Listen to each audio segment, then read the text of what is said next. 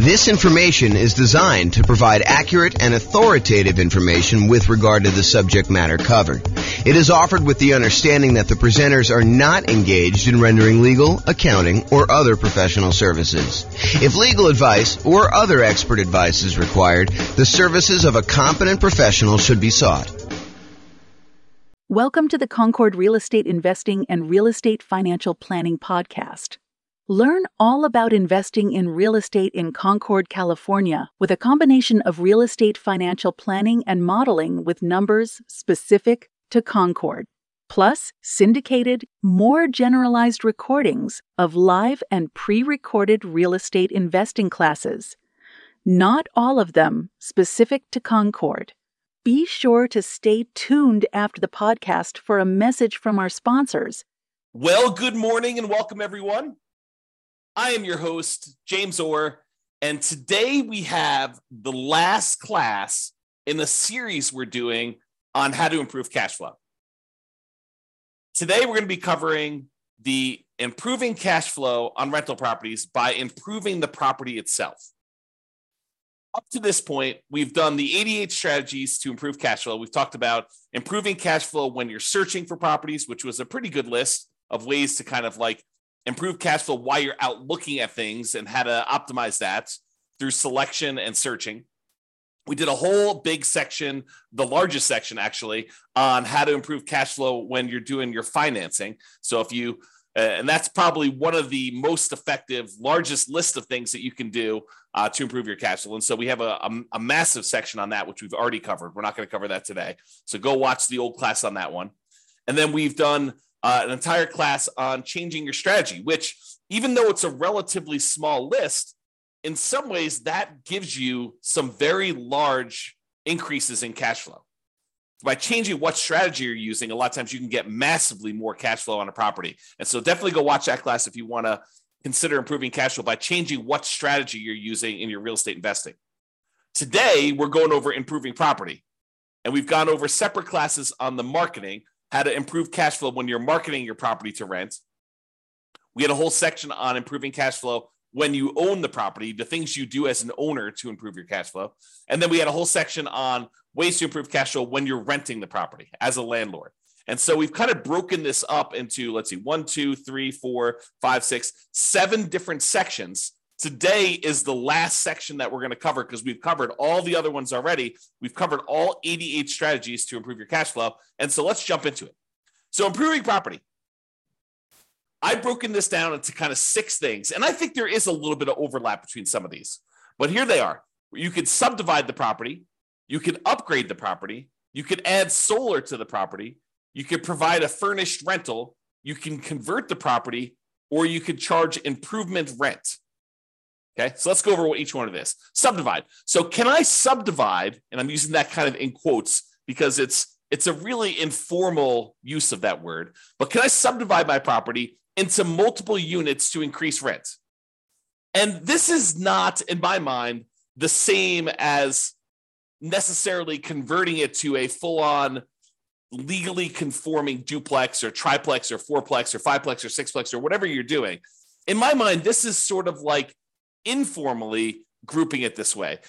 Not necessarily, it's not that you're not complying with zoning laws, but you're using it like a roommate would, but you're having a lot of separation in the property itself. The most common example of this is sometimes you walk up to a property and it's a single family home. It is definitely not a duplex. It is not zoned duplex. It would not pass as being zoned duplex, but you walk up to the property and you're like, this is a duplex. The upstairs unit, for lack of a better way to describe it, is a completely self-sufficient rental unit where you have, 2 bedrooms and a kitchen and living room and everything else. But there's like a door that normally goes to the downstairs that's like a solid core, almost like indoor-outdoor door. It's like a hardcore divider between the upstairs and the downstairs. And then when you finally open that door and you go downstairs, there's a separate apartment downstairs. There's like a separate bathroom, there's a separate bedroom, there's a separate living room.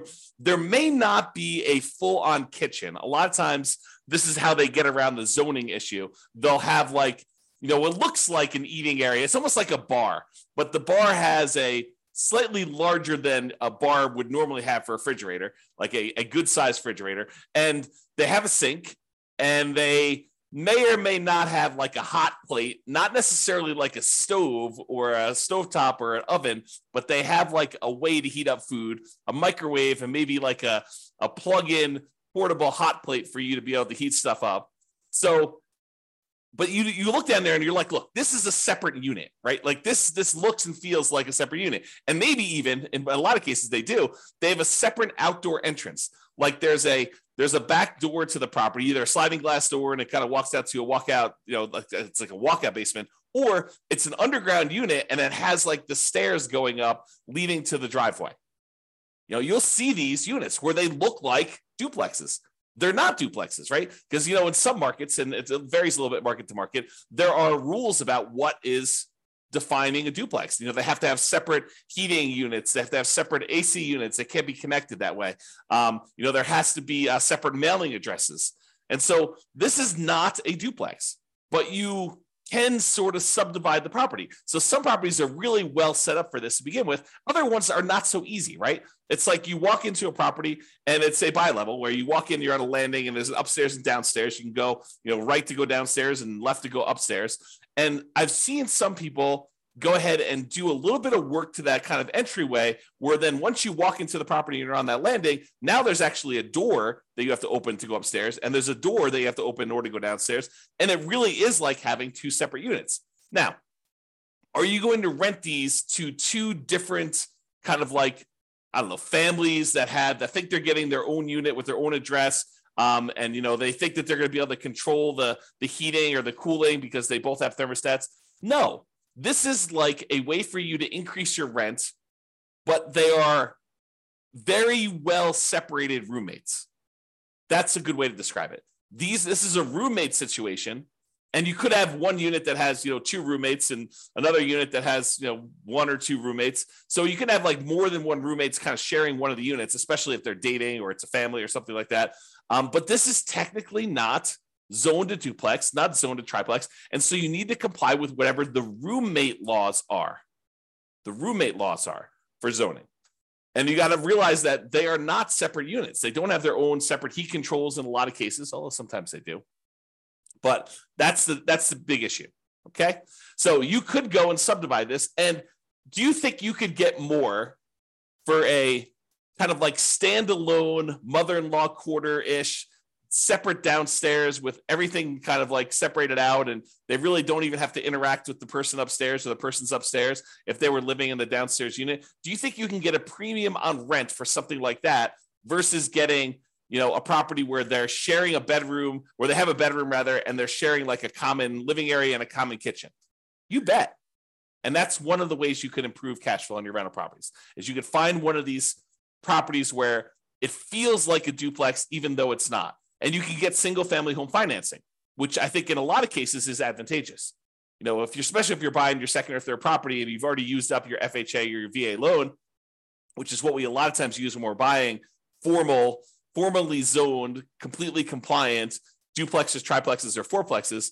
But in this case, it's a single family home that looks and feels like a duplex or a triplex or a fourplex, but it's really a single family home. And so you can go get these, 5% down conventional loans on them. Whereas if it really was a duplex, triplex, or fourplex, you could not get a 5% down conventional loan on them. So there is kind of an interesting benefit to doing this way. Now, realize when you go and sell it, you can't sell it as a duplex or a triplex, right? Because it's technically not zoned that way. You'd have to tell them, look, this is a non-conforming property that feels like a duplex, even though it's not. And if you wanted to go and live here and kind of like unseparate these, you might have a little bit of work to do. But if you're a roommate situation, or it's your mother-in-law or your mother wants to live downstairs, or your father-in-law wants to live downstairs, or your mother and father-in-law, or whatever it is, and you kind of like want to live in the upstairs and they live downstairs, or you and your brother, or you and your sister, or whatever it is, this could be an ideal situation where it feels like you have separate units, although it's a single-family home and it's zoned as a single-family home. Okay, so that's what I call subdividing. Next one, upgrade the property. Can I improve the landscaping, the curb appeal to get higher rents? Sometimes that's all it takes. right? The difference between this is like the proverbial don't judge a book by the cover. Don't judge a book by its cover. There's a reason that saying exists, is that people judge a property by its exterior. And so can you improve the landscaping, improve the curb appeal to get higher rent? Can you paint the property? Can you add or improve shutters? Can you do lawn care? Can you upgrade the mailbox from the ratty 1970s thing that's rusting to something that's modern and new? Can you put property address numbers? Can you upgrade the lighting on the outside? So all these like little things that you can do. So one-time investment that may be able to, it may be the difference between you getting, no one wanting to rent at the higher price that you start at, because we're starting 60 to 90 days before the property is vacant, ideally, unless you're just acquiring the property. But you're starting 60 to 90 days ahead of time, and you're testing rent high, and you're coming down slowly as you get closer and closer to your deadline until you find out what rent is. Well, if the property looks kind of ratty and tired on the outside, you might not be getting people biting on the higher prices. Whereas if you do all the upgrades you're supposed to do and the property looks great from the outside and you upgrade it, this could be a chance for you to get someone at that higher rent. Okay. And this could also be folks buying properties to do like more significant value add, or like more of a BRRRR type strategy where you're buying the property, you're doing a bunch of rehab on the property, you're renting it out, you're refinancing, and you're repeating the process. I mean, this could be a variation on that. I've kind of focused in on, light stuff that you could do to upgrade the property, but it could be major stuff too. A lot of times with the major stuff, it's capital improvements. And, even though we, upgrade something, it might cost us 20 grand to do the big stuff, and you might not get 20 grand worth of extra rent in the short term. Okay. But upgrading little things can make a big difference, and it can get you enough rent to support doing it. Okay. All right. So that's upgrading the property. Adding solar. When I made my initial list, I had a lot of the really easy ones.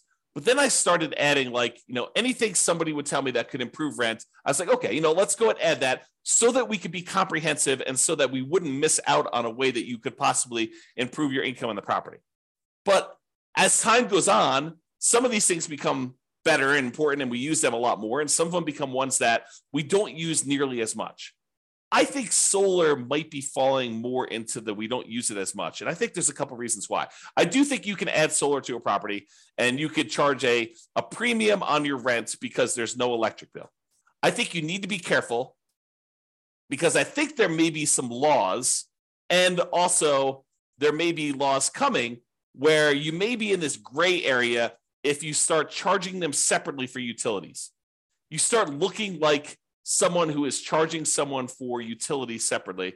I think you're in this gray area. And so if you are going to charge separately for utilities, I think you should go talk to an attorney in your local area and make sure that you are following all the local laws and regulations doing that. But if you happen to have solar panels on your property, can you get, rent is a range, right? Rent is not an exact number. It's not like, oh, this is exactly $2,112.43 for rent on this property. That's what you're going to get every single time you put it on the market. I don't think it works that way. I think you go out there and you're like, look, rent on this is probably going to be somewhere between, $1,900 if we do it during a kind of like a bad time of year and we don't do a good job marketing, we don't do a good job exposing the property, to maybe $2,200 if we just happen to hit the right time of year. We kind of do the marketing we're supposed to do. The property shows really, really well. We're great at our sales skills. We're really good on the phone. We're really good answering questions. We're really good getting people to come look at the property. The property shows really great. So I think there's this range.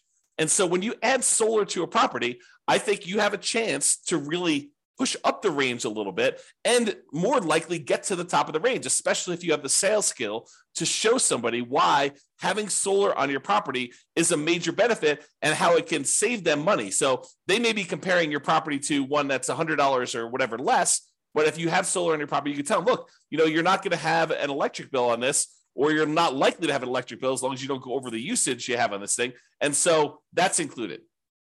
And so you got to really kind of, give some value to that. And that's why this property is probably, a little bit higher than some of the other ones you're comparing at the same price range. Okay. So solar, be careful, but this is a possible way for you to kind of improve your rent range, to prove where you are in the rent range. And maybe it also allows you to rent the property a little bit faster. Maybe, someone's looking at two properties, one of them has solar, one of them doesn't. They're both similarly priced. Yours probably goes first, is the guess. All right, furnished rental. So can I rent the property furnished to get more rent? There are some folks that are looking for furnished rental. They don't want to go buy furniture. Maybe they're in a situation where they're only going to be here for 6 months or a year or 2 years, and they don't want to go. Maybe they have another property in another part. Maybe they're like traveling and they spend part of their time in one market and they spend another time in another, and they don't want to go buy all the furniture and all the things they need in order to get a house up and running. And they're willing to pay a premium for that. And so you could actually get higher rent by furnishing a property to get more rent.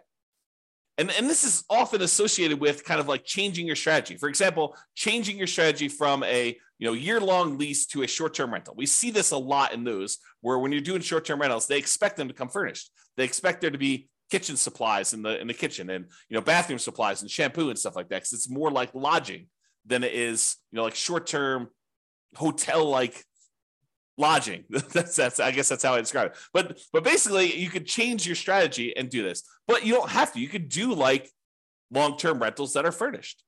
It doesn't have to be going to short-term rentals or medium-term rentals, but it is often associated with that. Okay, so that's another way to kind of increase your rent on property and improve income to be able to get higher rent. All right. So before we talked about kind of like what I called subdividing, like informally separating out parts of the property in order to make it feel more like a duplex, triplex, or fourplex. But sometimes you can like legitimately, legally, completely convert a property to a duplex, triplex, or fourplex.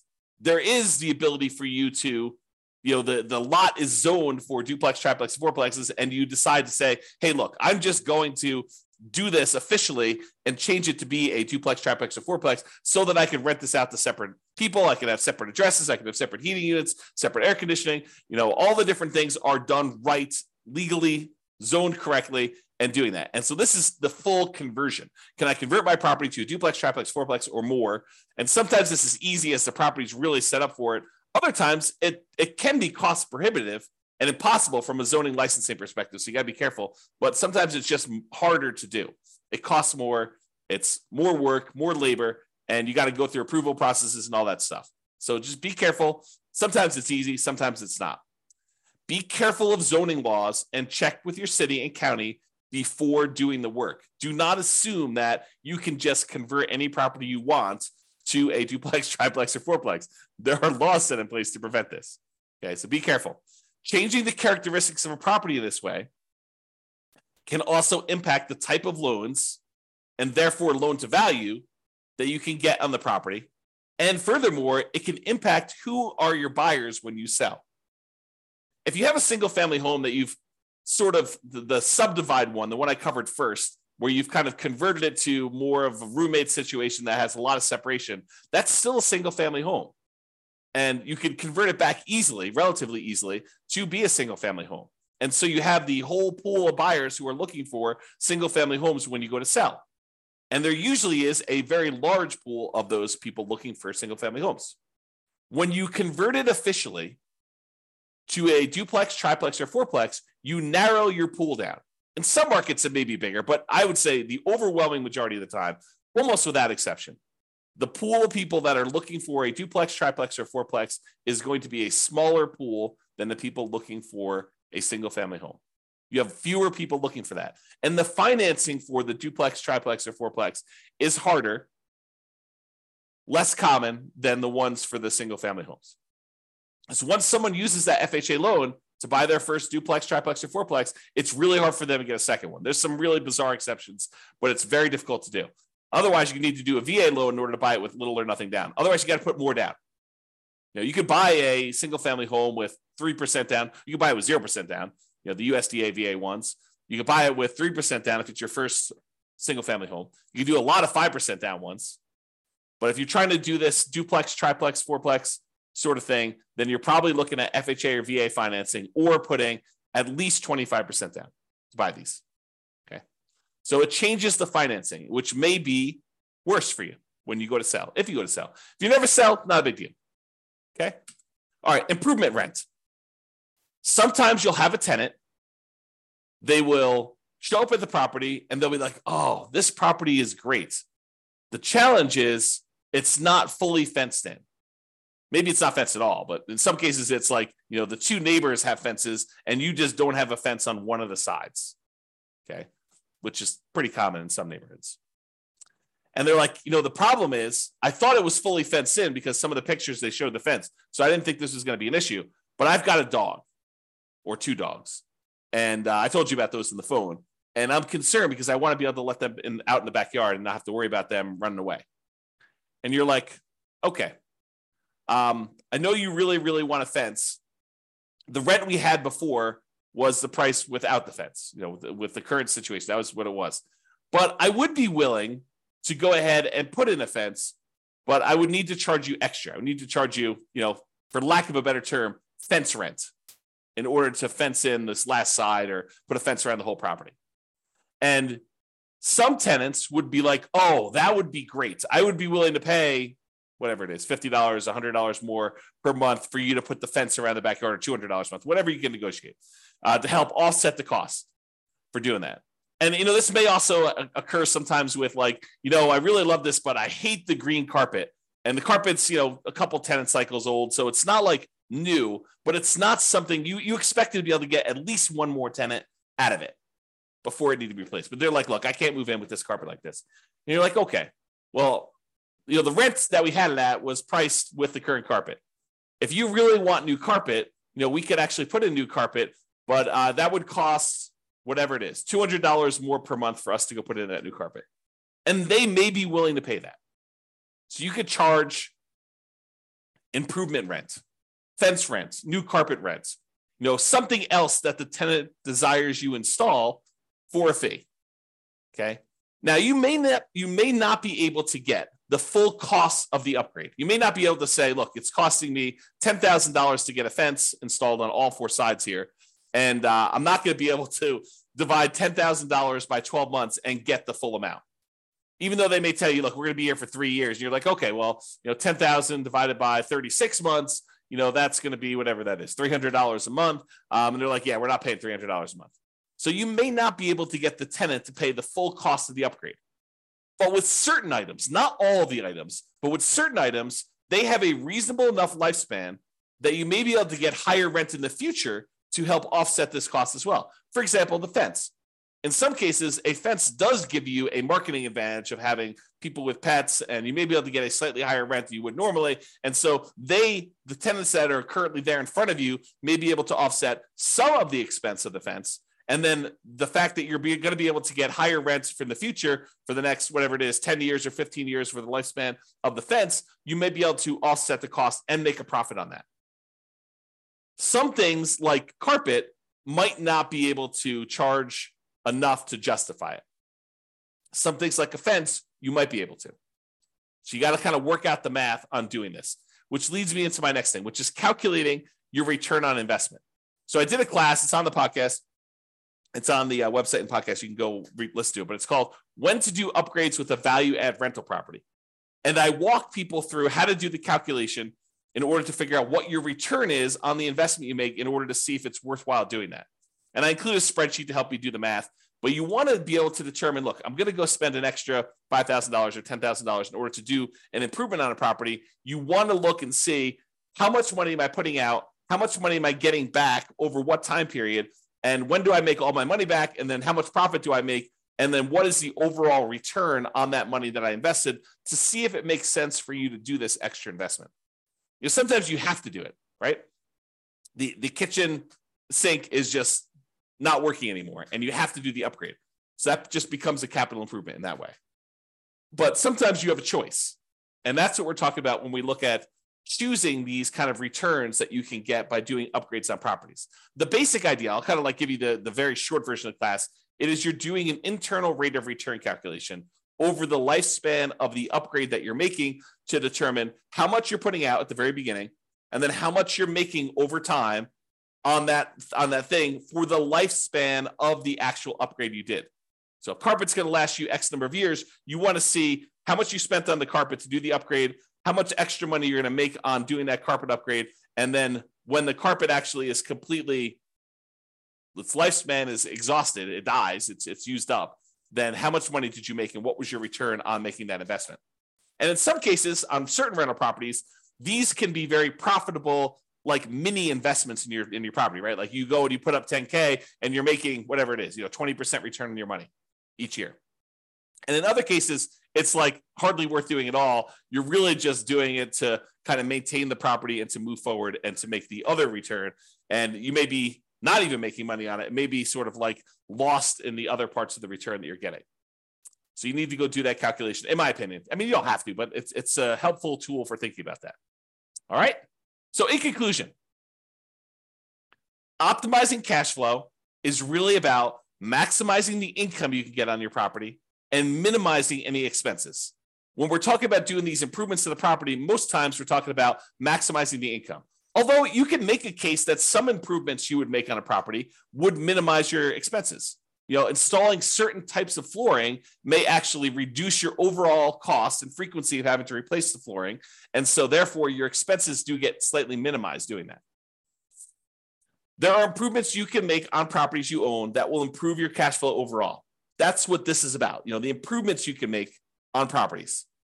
It is better, in my opinion, to look at the big picture, look at the whole picture, like the 7 different areas we could do this. When you're searching for properties, when you're financing properties, when you're renting out properties, when you're marketing your properties, when you're owning the property, when you can improve the property, like improving your strategy, like all of these different areas. If we take a more holistic approach and we look at all the different ways that we can improve and optimize it at various different stages, that's what it's about. It's about getting the maximum amount of income on a property and minimizing the expenses by also minimizing like how much work you're putting into the deal so that you can get a great return on your investment and you could decide to invest more if that makes sense for you, if that moves you toward your goal of being financially independent.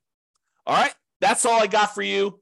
Have a great day, everybody. This was the last class in the series on improving cash flow, so you can go watch those if you want to, in order if you want to, and kind of get a feel for all the different ways to improve cash flow. Or if you want to, reach out to us for assistance and we can help you implement some of these if that's what you desire. But you could do it. You got all the stuff. You've got all the different ways to do it now. It's not like I'm holding anything back from you.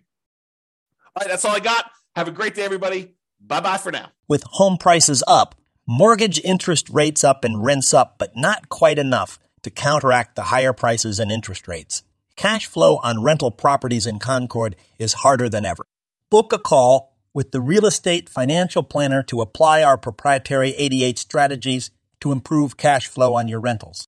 See the show notes for a link to schedule your call and improve your cash flow today. If you're a real estate agent, lender, or professional in Concord that wants to help our real estate investor listeners, consider reaching out to learn about collaboration opportunities with this podcast. We'd love to add more value to our listeners by having you assist our investors buy, sell, and finance their real estate investments. See the show notes to schedule a call to discuss collaboration opportunities.